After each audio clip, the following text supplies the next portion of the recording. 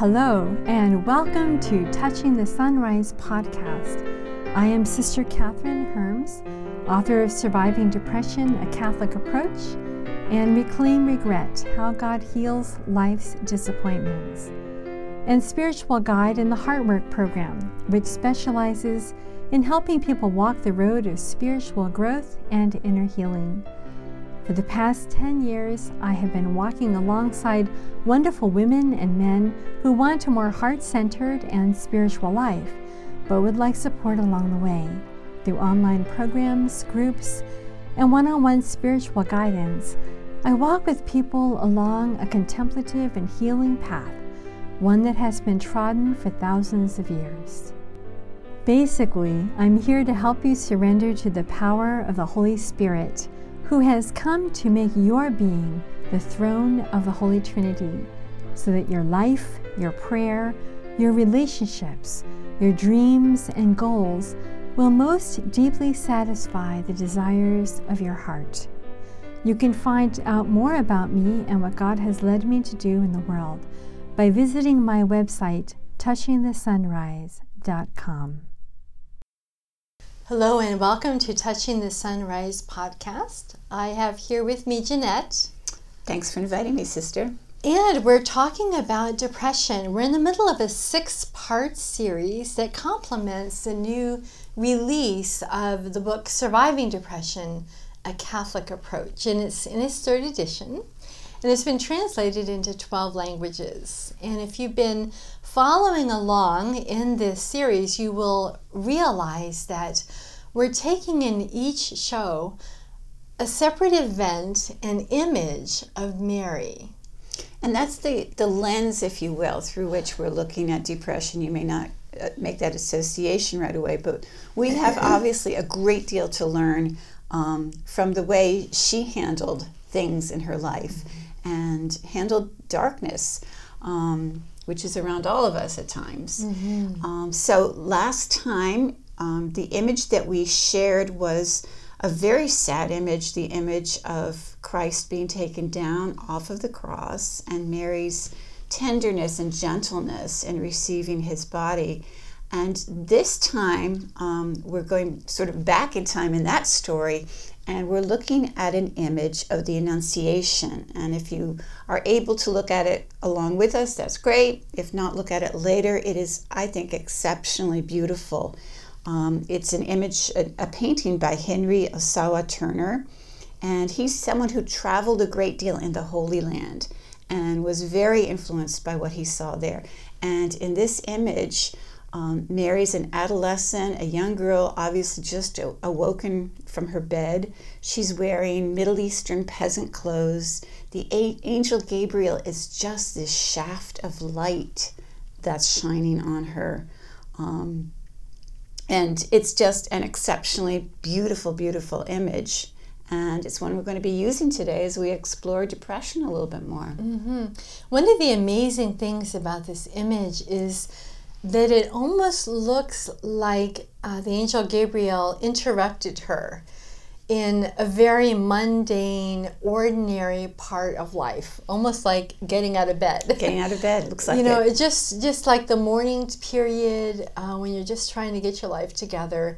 That is when the angel Gabriel appeared. You're used to seeing images that are much more staged looking. She's all dressed up. She looks like she's ready to go to a party. Yes. But in here, it looks like she still has a robe on. It's a very gentle, gentle image. And the ordinariness of this almost contrasts so starkly with the words the angel Gabriel said to her about her child. Right. And I just want to read through those. First of all, he says, "Do not be afraid, Mary, for you have found favor with God. And now," he says, "you will conceive in your womb and bear a son, and you will name him Jesus. And this is the promise she hears about this son. He will be great. He will be called the Son of the Most High. The Lord God will give to him the throne of his ancestor David. He will reign over the house of Jacob forever, and of his kingdom there will be no end." You're right. That's quite a contrast, because those are stirring words and they're complex thoughts. And here's this young girl sitting on the edge of her bed, and yet she doesn't look afraid in this image. There are words, too, that harken back to the Temple of Jerusalem built by Solomon, Zion, Mount Zion, all these images of the glory of the people of Israel. And the angel saying, he will be the one who will sit on the throne of David. He will reign over the house of Jacob forever. And of his kingdom there will be no end. So there is an eternal trajectory here, an eternal trajectory. Right, which is stepping outside of what the Israelites were looking for in a Messiah. Yes. So he almost breaks open. Right. Breaks everything open. And here in Tanner's image is just this woman, this child. They say she was probably 15 years old. In an ordinary moment of an ordinary life. And it makes me think that if I were there, I entered the convent at 15, so I can kind of refer back to what that was like. If I were in the place of Mary, I would be really rattled by this invitation to become the mother of God. I would be, worried. I'd be anxious. I'd be trying to think ahead. What is this going to mean? Am I going to be able to do this? I'd be rattled. I suspect you were, though, at your because this is the beginning of vocation for both of you. This was the beginning of Mary's vocation as essentially mother to the world, and the beginning of your vocation as a daughter of St. Paul. And I'm sure that many of the same swirling anxieties were present for both of you at the beginning of something that's that big, that's that life demanding.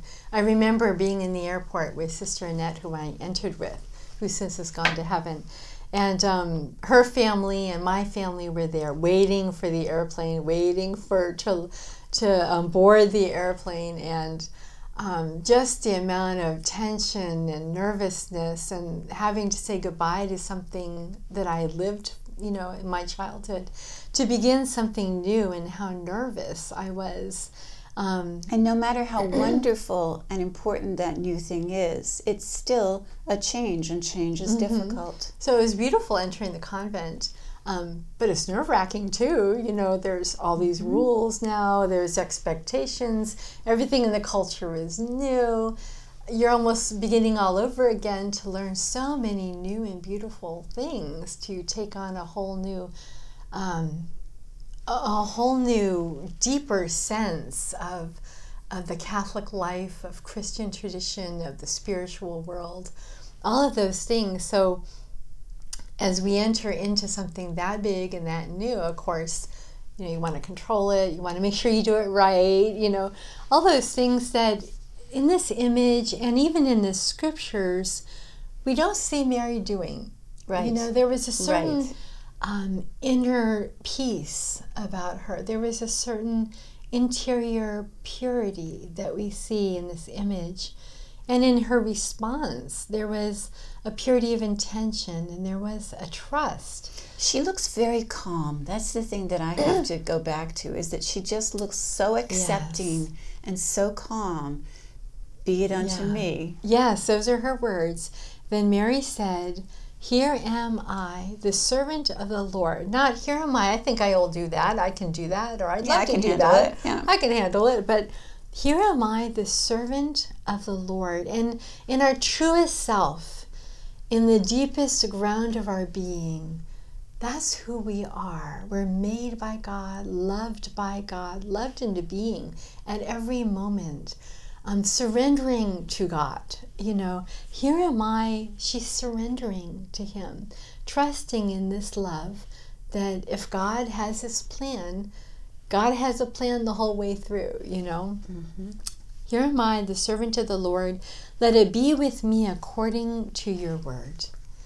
And then the scriptures say, then the angel departed from her. So you can imagine in this image, light dissipating, and the regular light coming back. Maybe it's shadows, maybe the sun is, not in the window. It must have felt very dark when the angel departed. Yeah, and now she was very alone. And now we have to pick up the ordinary life in an extraordinary way. Yeah. And what is that way? And what is that way? And what stands in the way of that? What stands in the way of that?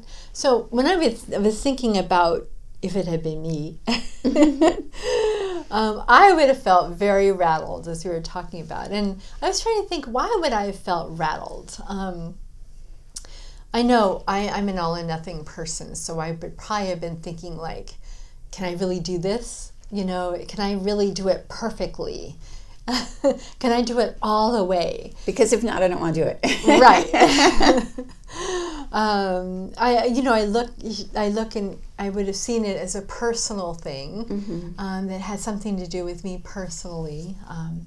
Wanting to control everything that happened around me to make sure I did it right. There's so many filters in my thinking that would have come in that would have made me almost distracted from what the angel had said, almost distracted from God's plan, because I would have been kind of lost in making my own plans. But isn't that one of the things that makes her so extraordinary? Yes. Because I think that it's not just you. I think it's for most of us that there are all these different fragmentations or ways that we deal with things, which is, of course, I'm sure, things that you've dealt with in the book Surviving Depression, but all these thought patterns that aren't real. They're things that we create in our heads. And the fact that we've got this young woman, this simple young woman, just sitting there calmly and simply, to me that shows really graphically the difference between her and the rest of us, because most of us would have some thought patterns there that wouldn't be very healthy. Yeah. And those thought patterns, actually, the stronger they become like this filter through which we see reality. Right. And you could think of looking through a glass, and when the glass is covered with all types of smudges, you can't really see through the glass. You might see something moving and think it's an animal or instead of a person. You can't really see what truly is there. And our thought patterns, we filter reality through them also. So where does this filter come from? We said it's made up many times of our thoughts, but it's not only thoughts, it's thoughts, beliefs, values. And a lot of the times these are kind of created, built up from our earliest experiences in life. From our ongoing experiences. Life, memories that we've had, choices that we've made, addictions that we may have developed along the way. And they're often unconscious. We don't even realize they're there. I think more often than not they are unconscious, actually. I think that we just go along and sometimes it's enough to get through the day without being too reflective about one's life or what one is doing. And then you find suddenly that, maybe I'm not seeing reality the way reality really is. And today, especially with social media, we have the tendency to create an echo chamber of what we believe personally, what we value, the way we think about things. We create echo chambers. We unfriend people that don't agree with us, that we don't like to speak with. Social media in itself has these little algorithms, and if you don't click on things, they disappear. So in the end, you create a little social environment of people who are basically supporting everything that you think and feel and say. We turn this out even into our friendships, and we become friends with people who agree with us. We have less and less of an ability and capacity to really be friends and speak about issues in ways that we can look at the pros and the cons from all different perspectives. And accept that there is a different point of view than ours, and it's be valid. Respectfully. Even if we don't espouse it, that it is a valid point of view. Yes, and so when that filter gets in the way, all we really are seeing is ourselves. It's a mirror. It's a mirror of ourselves. But it's a funhouse mirror because it's not even real. Yes, yes. So when we look at the Annunciation, Mary has that purity that she's able to simply hear what the angel is saying for what it is, and to see herself for who she is. She's this handmaid of the Lord. That's all she is. And she can be at peace in that way. So let's talk about some of the different distortions, cognitive distortions, that can get in the way of our being at peace, of our having that inner purity of intention. I'll start with one. Yeah, go ahead. The all or nothing, I already kind of mentioned it. All or nothing is very prevalent. At least I think it is, because it's very prevalent in me. And the all or nothing person with all or nothing thinking, everything has to be perfect or is completely imperfect. There's no in between. Things have to be either right or they're wrong. Either they're black or they're white. And we end up minimizing the positive aspects of our life because they're not completely positive. Everything in life has both positive and negative. If we're only going to be happy and at peace when something is entirely positive, entirely light, entirely happy, with nothing of the darkness within it, or the suffering, or the journey, the shadow, we're never going to be happy. And so when we're talking about surviving depression, this is one really important thing to look at ourselves and say, when I'm going through my day, how am I thinking? Can I see the light and the dark? Right. Or when something that I do isn't absolutely perfect, am I thrown into the dumps because of that? How are my moods reflected in what happens during the day? And do I have a bit of this distortion where it's either got to be all perfect or is totally a disaster? That must be exhausting. It is exhausting, but I'm still here. I do live. But really, I think I would be a lot happier. I think so. If I didn't have this little distortion. Probably less tired. Well, I'll tell you what mine is. Mine is catastrophizing. I am able to go from 0 to panic in about 5 seconds flat. I recently applied to refinance my cottage, my mortgage. And that involves a lot of questions from the mortgage company and a lot of papers to produce. And I had a special folder in my email inbox that came from the mortgage company.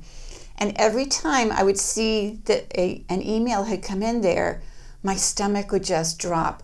Oh my goodness, I'm sure they're saying no. It must be them saying no. Of course it wasn't, but my automatic reaction is always, oh no, it's the worst possible thing that could happen. I do this when I'm awake at night, 3 in the morning, and think about all the things wrong with my life and the world, and oh my gosh, nothing's going to go right tomorrow. And the next day, I'm always looking for something to become a catastrophe because I'm so afraid of that. And it's almost as though my coping mechanism is to say, well, of course it's going to be a disaster, and that way when it is a disaster, I'm not surprised. I'm not sure it's a very healthy coping mechanism, but it's certainly what I've been doing. And part of surviving depression is being able to sort of keep that fear in check. And especially as a Catholic, I think for me to be able to say, God's in control. Stop being so afraid. You're not the one creating things. You're creating this in your mind, but your life is pretty much under control. God's got you in this one. And I'll tell you, as I said, from 0 to panic in no time flat. So that's my issue. And when I think of Mary's life, from what you said, there are so many things that happened in her life that she could have catastrophized. She could have gone to the nth degree. Oh my heavens, I've lost the Son of God. Where is he? When he was lost in the temple, you know. Or when she's at the end, which is this sort of, as Frederick Buechner said, this kind of cruddy motel that she can't even stay in the cruddy motel. She's in the barn behind it, and she's probably saying, oh my gosh, Son of God is being born in a stable. This is terrible. This is not going to end well. No, she didn't do that. She didn't do any of those things. And standing at the foot of the cross, here she was promised that he would reign forever. His kingdom would have no end. And he's being executed. And he's being executed as a common criminal. So so part of that really is, as you said, that faith that we all have received a promise in our lives. In our baptisms, that promise that God is with us, God is in us. We are, we're like a vine. We're a branch on the vine. God isn't going to let us go. And Right. yeah, so we can trust that love of God for us. Another one that's kind of interesting is filtering, and I do this all the time. And it's amazing, we can laugh at these, but when I think back at them on different instances, even in my recent weeks, when I do these, I'm in tears afterwards, because they really do affect the way we feel, the way we see ourselves, the way we consider ourselves. Mm-hmm. And so it's really important to kind of watch, how do I think? But the defense mechanism, or the cognitive distortion of filtering, where we only hear the things that we choose to notice. Sort of like your example of social media. Mm-hmm. It's the same idea, isn't it? Or, yes, yeah. And also, I live in a community of 60 sisters. So, when the superior says, X, Y, or Z, this would be helpful, this would not be helpful, could someone do this, and et cetera, it's all me, and I filter out all the extenuating circumstances, and all of a sudden I put it all on myself. I become responsible for everything. It's all up to me. And of course, I collapse under the weight of it all, because there's only 24 hours in a day, and I'm sleeping for some of those. I can't do all the things that she's talking about, but she's talking to a community of 60 people. Mm-hmm. And I forget that part. I filter all the reality out, and I take on myself responsibility. It isn't mine. Right. Well, and that tallies quite nicely with my other one, which is self-blame. If something goes wrong in the world, it's my fault. If there's a tornado in the Midwest, it's probably my fault. Which is actually, horrible thinking, because it's implying that I am in charge and only God is in charge. But I will feel guilty over just about anything. If someone misunderstood what I said, oh my gosh, it was my fault, I should have expressed myself better. No, sometimes it's just a problem with communication. If I don't get through my to-do list, oh my gosh, I'm a terrible person because I didn't get through my to-do list. And blaming yourself all the time really means that you're always focused on yourself. And that's not healthy either. And Mary really shows us, I'm the handmaid of the Lord. She focused on the Lord. Exactly. Another one that's really kind of subtle is called demanding change. And it's when we demand that another change in order for me to be happy. This is really easy to fall into. We're having a relationship problem in a family, or with friends, or at work. And it's like, you need to stop doing this, or you need to start doing that.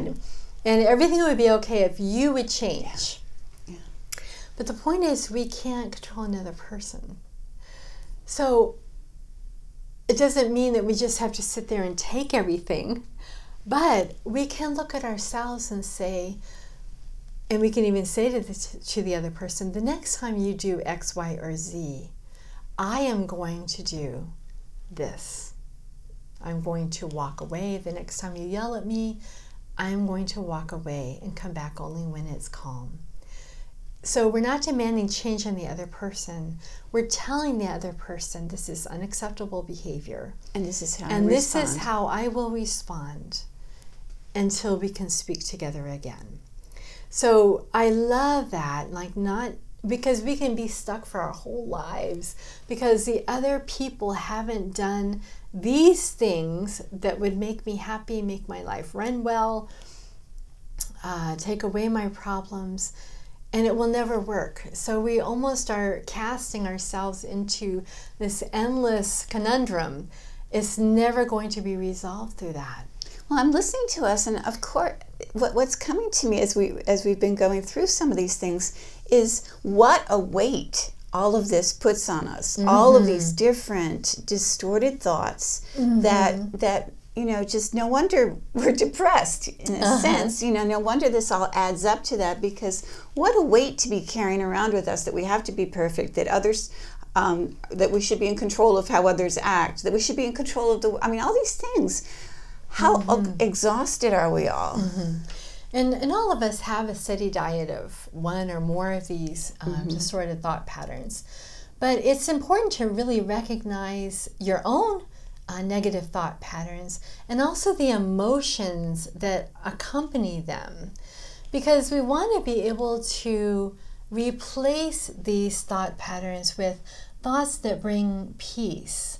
So for example, instead of thinking I'm useless, I'm a failure, which only makes us feel more depressed, we might learn to be able to say things like, I'm a hard worker when I feel well. At this moment, I have to be gentle with myself and trust in God's help. So it's almost recognizing what is that initial thought that kind of derails us and makes us almost automatic, go on autopilot, not even be able to see reality anymore, because we're whipped up into this storm in order to stop and replace it with something that is true. One of the things that I notice, and I'm sure that our listeners notice, is that all of these thought distortions mean that we're magnifying what's negative in our lives. Actually, I've read that we spend 90% of our time dwelling on the negative things, which means only 10% is celebrating what's good, what's positive, what's beautiful. And this gets back to what you were talking about in our first podcast, sister, about really looking to gratitude. Adding a special time of gratitude into your day, even if it's just a few minutes. To be able to get rid of some of that 90% of negative, to get rid of some of these distorted thoughts and say, but there's so much that's beautiful. Thank you, God. And I think, too, if you start a gratitude journal, you can even get an app to do it on your phone. Right. Or you just notice every hour, what's one thing I can be grateful for, whatever. It also helps you to be able to see the positive as it's happening in your life. So it kind of corrects the distortion in a sense. The more you do it, the more you will do it, because it gets easier and it gets more natural and it gets more automatic. And you may at first have to, do like a little gratitude space. All right, from 3 to 3:05, I'm going to think about gratitude today. But that grows, that flowers. What you spend your time and attention on is what is going to manifest in your life. And if you spend your time and attention on distorted thinking, then that's what people are going to see, and that's what you're going to experience. If you spend your time in gratitude, that's what you're going to manifest. Very good, yeah. This is a little process that might help our listeners also for stopping these automatic negative thoughts that spiral out of control. So when we're talking about making a change, we're talking about becoming conscious of an established thought pattern. These thought patterns have been established for years, decades of our life. If it's been 25 years, it's a quarter of a century, and that sounds like a really long time. It does. When you put it that way. It does. So they have a strong hold on us. But to recognize what is a thought pattern, even just one thought pattern that isn't really helping me, and to reevaluate how I frame a situation, how I look at it, how I judge it, how I evaluate it, and to reflect on whether my ideas about myself and others actually reflect truth or reality. So here are some steps that you could take. The first step is what I call the journalist step. Just the facts, ma'am. Tell the story, what happened, but stick to the facts and only the facts. No feelings, where, no interpretation, no bias, no resentment, nothing. Well, what happened? Who was there? What were you doing? And when did it happen? Period. So simply by forcing yourself to come down to the who, what, when, where, why story, right, you've filtered out the things that cause that initial anxiety and reaction, and cause a distorted thinking. Then I have people describe their moods in one word, only one word. So when this happened, what's one word to describe how you felt? Was it fear, or was it irritation? Was it guilt? Did you have several feelings?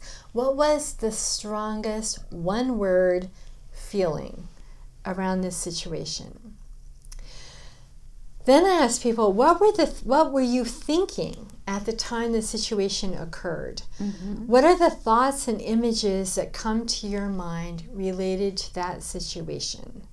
And really just write them out. Maybe it's, I never do anything right. I can't do this on my own. What's going to happen to me? What's going to happen to me if I lose my cottage? What's going to happen if I don't get that mortgage? What's going to happen to me? Just write down the thoughts, getting them out of your head and on paper is really helpful. And then turn the thoughts on their head. Take each thought and turn it to its opposite. So for example, I never do anything right. What's the opposite of that? I have done things right. Not that I do everything right, which would be all or nothing, but I have done some things right in my life. So how is this true? Can you give me 3 things in your life that you've done correctly? Right. That you've done well, that you've done according to values. And of course you can stop and go, oh yeah, I remember that time when I was a little girl.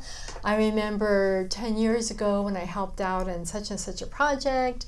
I remember last week. So all of a sudden you're kind of turning on its head these thought filters or thought patterns that are distorted and make no sense. In the end, they don't make any sense. And as we see in the Annunciation, they almost make it more difficult, if not impossible, to truly hear what God is asking of us in every situation. And as you were just saying, to say yes, because the Annunciation didn't just happen to Mary, 2,000 years ago or over.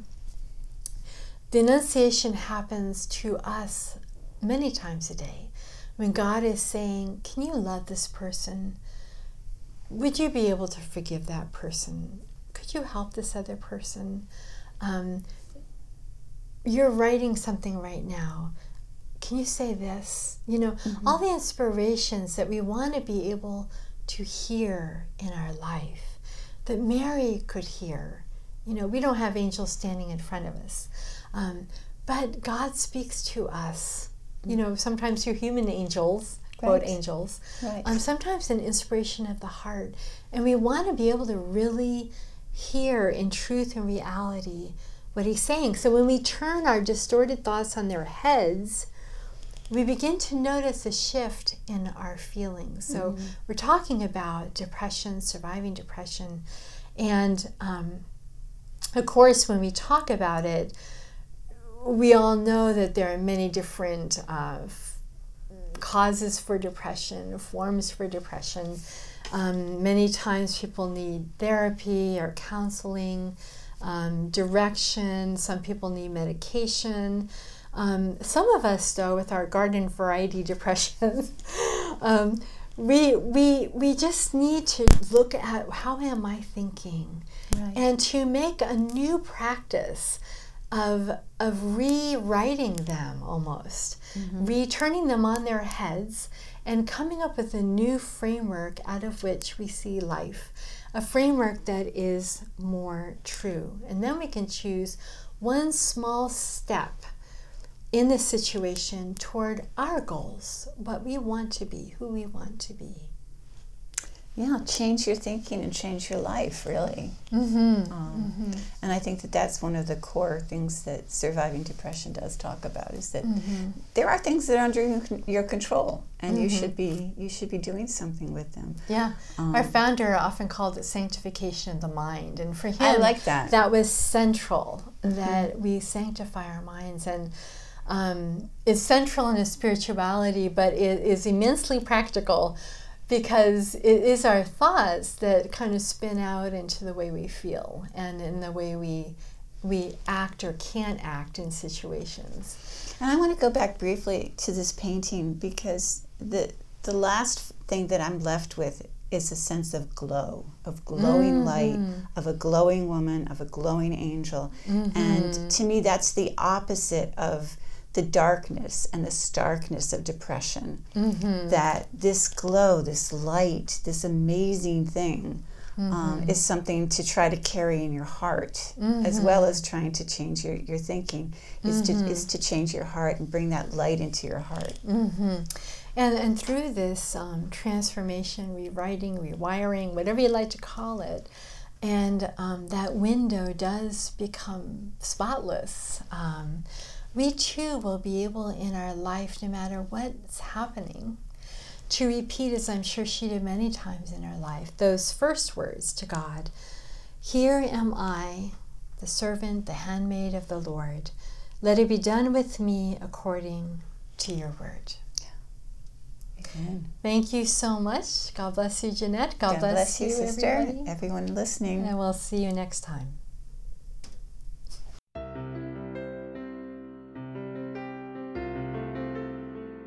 God has amazing ways of knocking on people's hearts, awakening desires, arousing questions, provoking an unexpected spiritual fire. Remember, if you'd like some extra support and are ready to embark on a sustained spiritual journey, you can connect with me in a number of ways by going to my website, touchingthesunrise.com. So until the next time, take care of yourself. And remember that you are not alone. You are loved no matter what. And when you search within yourself, you will not only find yourself, but the throne of the divine Trinity. You have a calling, a mission, and every gift, every grace, every moment, even every fall, mistake, and sin is a step toward your completely and wholly being taken up into the mystery of God's love for you and for all creation. Remember always that you have a treasure of inexpressible joy hidden in an earthen vessel, small and fragile. May this overflowing joy fill you and yours with its fragrance. God be with you.